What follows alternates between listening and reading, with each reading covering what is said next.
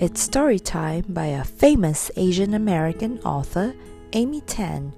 Chapter 5. When I was sure everyone was asleep, I got up as quietly as a tiger, careful not to wake Ama. First, I walked to the rail and looked at the lake.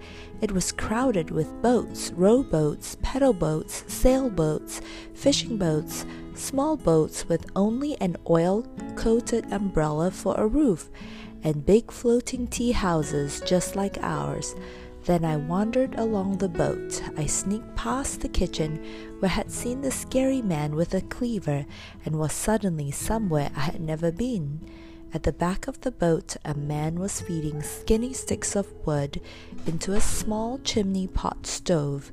A toothless woman was chopping vegetables, and two rough-looking boys were squatting by the boat's edge. The bigger boy removed a large, squawking, long-necked bird from a bamboo cage. The smaller boy dove into the water and swam to a raft made of hollow reeds. Then the bigger boy threw the bird over the side. It swooped with a flurry of wings, then landed on the surface of the shiny water below. I walked to the boat's edge just in time to see the bird dive under the water and disappear. In a few seconds, the bird popped back up, and its long beak was a fish still struggling to get away. Before the bird could swallow its catch, the boy on the raft grabbed the fish out of its beak, then threw it up to the boy on the boat, who tossed it into a wooden pail. They did this over and over, and each time I clapped my hands. How I wish I could be one of those boys. And then I turned around and discovered more interesting things. The toothless woman was now dipping her hands into a bucket filled with eels. I came closer and saw that they looked like black snakes. The woman picked up a long, wiggly one and with a sharp, thin knife sliced it from end to end and threw it back into the bucket. I came even closer. The water had turned red. The old woman laughed and said, "Tasty soup for your dinner tonight." And then her hands became busy again. Wish, wish, wish. Whack, whack, whack. Fish scales flew into the air like shards of glass. Ducks squawked and their feathers floated in front of my eyes like clouds. Buckets of water were thrown on the deck to wash the fishy smells away. Finally, the woman was done. She stood up on creaky legs, carried some baskets of vegetables into the kitchen, and left me alone. It was not until then that I noticed my new clothes were covered with spots of eel blood, flecks of fish scales, bits of feather and mud, and then I heard Ama's voice. "Ying Ying, where are you?" What a strange mind I had. I quickly dipped my hands into the bucket of eels. I smeared the mess on my sleeves, on the front of my pants, and the rest of my jacket. This is what I truly thought. I could cover the dirty spots by painting all my clothes crimson red. And if I stood perfectly still, no one would notice this change. That is how Ama found me, covered with eel blood. How she screamed. She ran over to see what pieces of my body were missing, what leaky holes I had sprung, and after she inspected my ears and nose, counted my fingers and toes, she yanked off my jacket and pulled off my pants, scolding me in a trembling voice. "Your mother will be glad to wash her hands off both of us." She was angry, but I also think she was scared. You see, she was responsible for me, and when I got into trouble, Ama got into bigger trouble. "Your mother will banish us to Kunming," said Ama in a sad voice. And when she said that, I was glad. I heard that Kunming was a wild place surrounded by a stone forest ruled by laughing monkeys. "When can I go?" I asked. Ama's mouth dropped open, so shocked to hear me say such a thing. She left me standing in my cotton undergarments, pouting at the back of the boat because I refused to say I was sorry. End of chapter.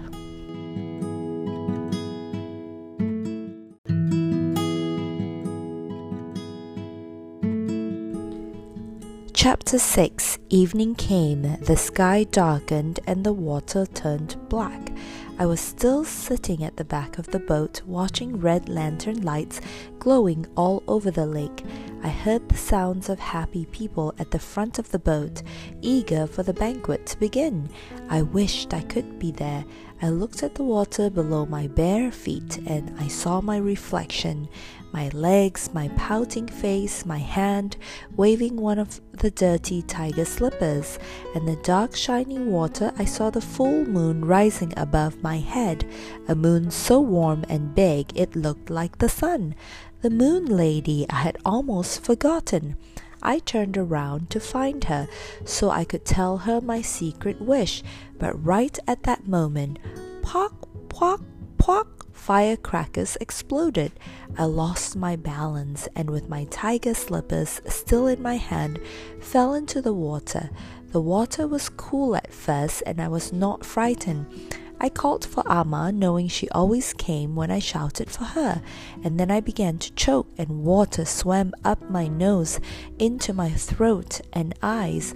Amma! I tried to cry again, and I was very angry that she did not come right away, and then I felt a dark, sharp-shaped brush against my leg.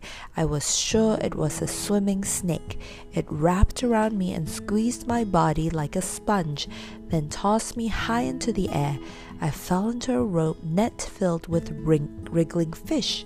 Water gushed out of my throat, and now I was wailing, grabbing for my soggy slippers. When I could finally open my eyes, I saw a large shadow. Another shadow was climbing into the boat. It turned out to be a fisherman dripping wet. "Is it too small? Shall we throw this little fish back?" The man laughed out loud. Even though it was warm at night, I began to shiver, too scared to cry. "Stop now," said the other shadow, a woman. "You frighten her." She turned to me and said in a gentle voice, "Don't be afraid. Are you from another fishing boat?" "Which one?" "Point." I looked out on the lake. My heart was beating fast. I wanted so much to find my family, but instead I saw rowboats and paddle boats, sailboats and fishing boats like the one I was in, with a long bow and a small house in the middle. And then at last I saw it. "There," I said, pointed at the floating tea house filled with laughing people and swaying lanterns. "There, there," and I began to cry. Now, impatient to reach my family, the fishing boat glided swiftly over to the tea house boat. "Hey," the fisherman called up to the boat, "have you lost a little girl? A girl who fell into the water?" I heard some shouts from the floating tea house. I strained to see the faces of Mama, Baba, Amma. People crowded to one side to look at us. They were leaning over, pointing at our boat, laughing with red faces and loud voices. A little girl pushed her way through some legs. "That's not me," she cried. "I'm here. I didn't fall in the water." The people on the boat roared with more laughter, then turned away. "Little miss," said the fisherwoman sadly as we glided away, "you were mistaken." I began to shiver again. I had seen no one who cared that I was missing.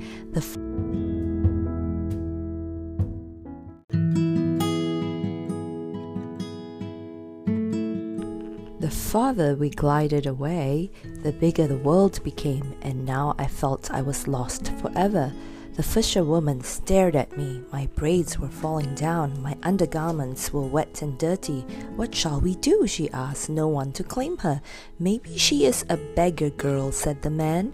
"Look at her clothes. She's one of those children who ride the flimsy rafts to beg for money." I was filled with terror. Maybe this was true. I had turned into a poor beggar girl, lost without my family. "Aunt, don't you have eyes?" the woman said crossly. "Look at her skin, too pale, and her feet, the bottoms are soft. This is the kind of girl who's worn shoes all her life." I was so happy to hear this, and then I remembered the soggy slipper in my hand. I showed it to the man and woman. "Ayah," said the woman, staring at the yellow and black lump in her hand. "You're somebody's lost treasure, that's for certain." "Put her on the shore, then," said the man. "If she truly has a family that wants her back, that's where they will look for her." When we reached the dock, the man lifted me out of the boat. "Be careful next time," the woman called. On the dock, with the bright moon behind me, I once again saw my shadow. It was shorter this time, shrunken and wild-looking. We ran together over to some bushes along a walkway and hid. I could hear frogs and crickets, and then flutes and tinkling cymbals, a gong and drums. From the bushes I could see a crowd of people, and above them a stage holding up the moon, and then a man burst onto the stage and told the crowd, "And now the Moon Lady will perform a shadow play and sing her sad song to you." The Moon Lady, and then I saw the shadow of a woman against the bright moon on the stage. She was combing her long hair, singing, "How sad is my fate, to live on the moon while my husband lives on the sun." Each day and night we pass each other, never seeing one another except tonight, the night of the mid-autumn moon. She plucked her lute and sang more. "My husband, the master archer, shot down 10 suns in the eastern sky. He saved the world and received a magic peach for his reward, the peach of everlasting life." The shadow of the Moon Lady rose up and opened a box. "When my husband was away," she sang, "I found his magic peach, and wishing I could live forever, I ate it in one swallow." The Moon Lady began to rise, then fly like a dragonfly with broken wings. "He banished me from this earth and sent me to live on the moon." Why, the sad lute music began again, and now I saw the poor lady standing against the bright moon. Her hair was so long it swept the floor, wiping up her tears. An eternity had passed, for this was her fate, to stay lost on the moon, forever regretting her own selfish wishes. "For woman is yin," she cried sadly, "the darkness within, where passions lie, and man is yang, bright truth lighting our minds." The stage went black. At the end of her tale, I was crying with the Moon Lady. I knew her feelings. In one quick moment, we had both become lost to the world, and neither of us could find our way back. Just then, the same young man came onto the stage and announced, "Attention, attention, and now to thank you for coming, the Moon Lady has agreed to grant one secret wish to each person here." The crowd murmured with excitement. "For a small donation, of course," he added, and everyone booed and began to walk away. Nobody was listening except my shadow and me. "I have a wish," I shouted and ran forward, waving my slipper. But the young man paid no attention to me, so I darted fast as a lizard behind the stage, the other side of the moon. And there I saw her, the Moon Lady, glowing with the light from a dozen lamps. She shook her long shadowy hair. "I have a wish," I whispered, but she did not hear me. And I was thinking fast, remembering all my wishes from the entire day, to take off my hot clothes, to eat a rabbit mooncake by myself, to fly like a dragonfly, to be a carefree boy on a raft. "I have a wish," I said again, this time a little louder. I walked closer to the Moon Lady, and I could see her face, the shrunken cheeks, a broad oily nose, a large glaring teeth, and red-stained eyes, and then her silk gown slipped off her shoulders as she wearily pulled off her long hair. Before the secret wish could fall from my lips, the Moon Lady looked at me and became a man. Hiya! When I saw who the Moon Lady really was, I ran. I ran past the stage and between the bushes. I ran down the pathway, dashing between people walking along the lakefront. I ran up a footbridge, and with the full moon over my back, I shouted what I knew was a true wish from my heart. I wished to be found. "And now you see," said Nai to her laughing granddaughters, "I did get my wish because I'm here today to tell you this story. I found them, Mama, Papa, my uncles and aunts and Ama, waving to me with my other tiger slipper, and when I flew into their arms, they cried, 'We found you, at last we found you.' Maggie, Lily, and June clapped their hands.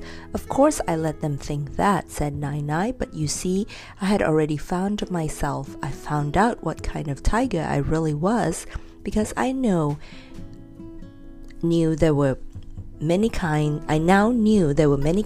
of wishes, some that came from my stomach, some that were selfish, some that came from my heart, and I knew what the best wishes were. Those I could make come true by myself." "Can you think of a wish like that?" Nai asked.